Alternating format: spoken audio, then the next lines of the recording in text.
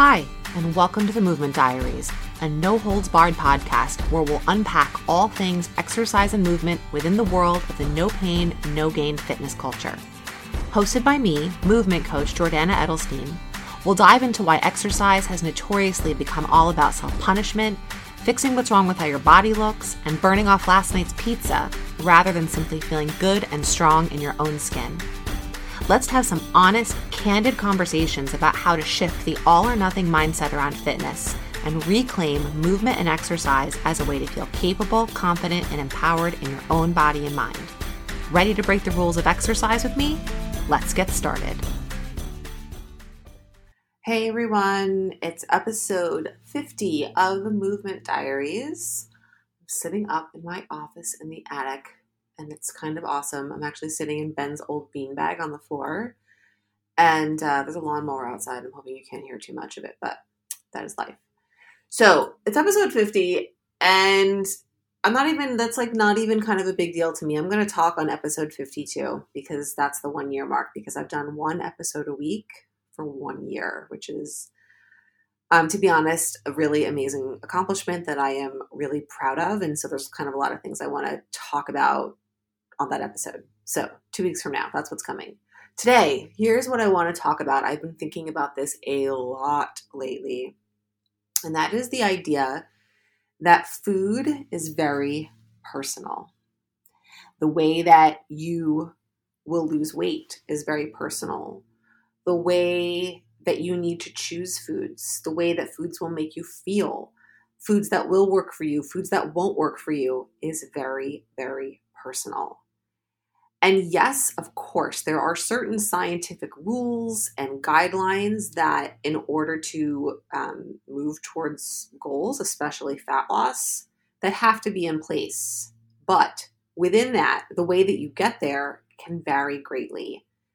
And I think, we spend so much time talking about how individuality and uniqueness and how we're all different. And, you line up 20 people and every one of us not only has a different face, but different body types, and we carry weight in different places, and we carry, everything about us is just different. And yet when it comes to food and to weight loss, we're always trying to do a one-size-fits-all approach. Same thing is true with exercise. And it just doesn't it just logically just doesn't make sense when you actually think about it. And when I look at all of my clients right now, they are all such different people, and everyone has overlaps, but such different people in terms of their needs and their preferences and what's happening in their lives. And yes, everyone has stress.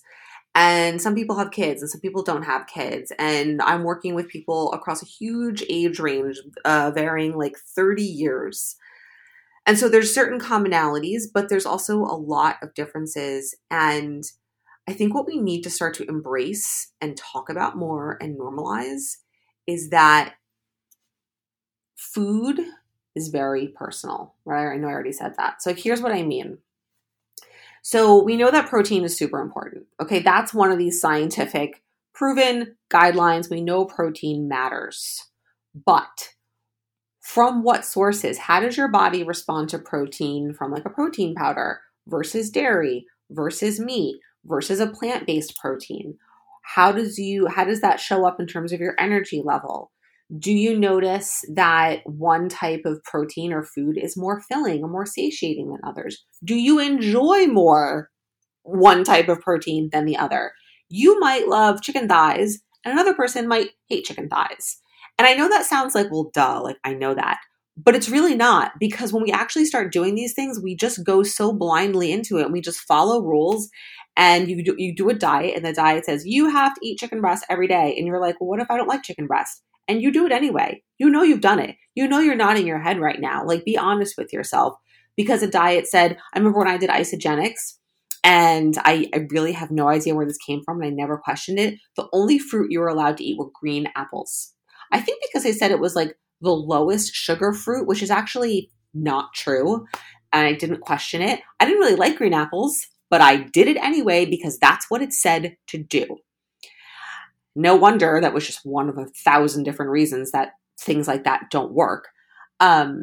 But then think about this. So I eat like a decent amount of fruit in the mornings, whether it's on a yogurt bowl or cottage cheese or in a smoothie, and it works fine for me. But I know I have some of my clients who have a breakfast that's a little on the sweeter side that triggers more cravings for them later on in the day. It doesn't mean that those foods are bad. It just means it doesn't work for them. It's highly, highly personal. For me, it's fine. It doesn't cause that for me. But through some trial and error, we figured out that it's creating more cravings. And so we have focused breakfast on more savory things versus, kind of sweet things. Um, you know, how just like a certain food, how filling is it for you? Like if I have, let's say, a protein like a piece of meat and a bunch of vegetables and a potato, like is that filling enough? How much of one thing do you need to eat to feel full? And again, obviously, if you're trying to lose fat, you're going to have some guidelines in place around portion size, but there's always flexibility. Maybe you need a little bit more carb and a little bit less veggie. Maybe you need a whole bunch more veggie and a little less carb.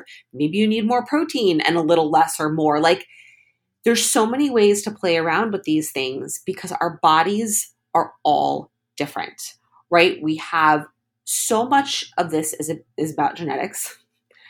And then it's about the history, about what you have done over the course of your life that has shaped who you are, both emotionally and mentally and physically. There's this great expression, I don't remember who said it, but it is that your biography becomes your biology. So what you have done over the course of your life influences physically, biologically, cellularly who you are. And that includes food and movement for sure. Those are maybe two of the biggest kind of factors in that. And everyone is just so different. And I just wish that people would stop making it seem like food is this one size fits all thing. You have to pay attention. And, the technical term for this is biofeedback, right? You eat something, you do something, you exercise. How does your body respond to that? And so sometimes you'll hear me say, like, how does it make you feel? And I know sometimes that can sound really generic. Well, like, Jordana, what do you mean? How does it make me feel? Does it make me feel happy? Does it make me feel sad? What the F do you mean? I get it. So let's get specific about that. What I mean is, how does this thing, this type of food, this meal, or this exercise influence your overall hunger levels? Like when I went through phases of riding the Peloton, like pretty intensely, my hunger went through the roof. And I was trying to use the Peloton to lose weight, but then here it is spiking my hunger and I'm eating more. And the whole thing just didn't make sense to me. So I'm like, well, I'm eating more, so now I just need to ride more. But then the riding more kept driving up my hunger, and then I need to eat more. And it just kept being this vicious cycle. Where in reality, the fact that I was doing such intense exercise that it was driving up my hunger that much was an indicator that that was too much exercise, too much intense exercise. And I actually needed to dial back. But I was so connected to this bike being like, one of my million weight loss hacks that I wasn't willing to see that. I needed to exercise and move for sure, but I need to do it less intensely, like walking, right? Walking is phenomenal for so many reasons. One, because it's not going to be intense enough to really drive up your appetite the way more intense cardiovascular exercise can sometimes do when done with the frequency and intensity that a lot of people do it as a weight loss tool. And then it becomes a whole thing. That was a bit of a sidebar. But how does exercise, how do foods impact your overall hunger levels? How do they impact your cravings, right? Your need, that urge, that urgency, that emotional need or pull towards certain foods, usually less nutritious foods. I'm going to talk about hunger and cravings in a separate episode. And how is it affecting your overall energy level? Like, are you awake? Do you have energy to move through your day? Do you feel focused? Do you feel alert? Can you feel productive in whatever it is that you need to get done in your day? These are the three things, hunger, energy, cravings, that you need to be paying attention to and noticing what foods and what movement influences those factors. And you might be thinking, that feels like a lot of work. How am I going to do that? How am I going to know what's what? Those are great questions. This is why we make small changes, 1 or 2 small changes at a time, so we can get a clear understanding of what's what. This is why when you go on an overhaul diet and you change 64 million things at once, you don't know. You don't know what's making you feel good, what's making you feel shitty, what might be working, what's not working. You have no clue. Not to mention that it also makes the whole thing unsustainable. There's so many reasons why that approach just doesn't work. Here's another one of them that we haven't really talked about yet. So I just want you to start thinking about and acknowledging that food is personal, right? You can even think about this like from genetics. There are people, right, who can eat whatever they want from a caloric perspective. These are the people that we all think we're jealous of, right? They can eat as much candy and as much cake and desserts and burgers and fries and all like the less nutritious things. They can eat as much as they want and they never gain weight. And we think we're all jealous of them. There are people like me who, if I eat like above and beyond like my maintenance calorie level, I will gain weight like I'm snapping my fingers. It's so fast, I don't even realize it's happening. That's just how my body responds. There is nothing I can do about that, right? Our bodies, certain aspects of our bodies are what they are because of genetics. Yes, there are things we can do to bring out certain features and to kind of put other things to sleep, so to speak. But we also have to acknowledge the fact that like we are born and programmed with a certain code, and that's a big part in who we are. And again, nobody likes to talk about that.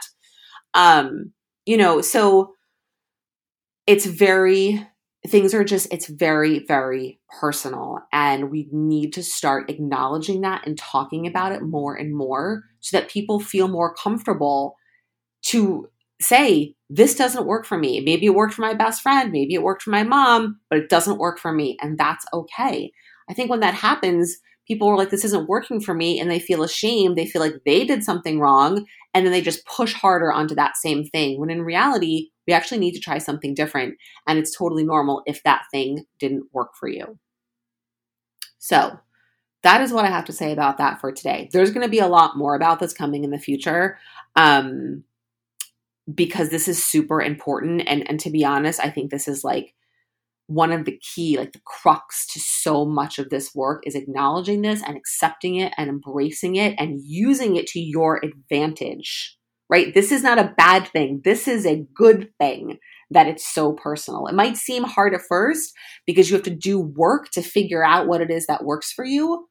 But then it's like, oh, I get to do this in a way that works for me. I don't just have to follow someone else's rules and suffer through something that sucks. So it's a perspective shift there. And that's all for today. Thanks for listening, and more soon.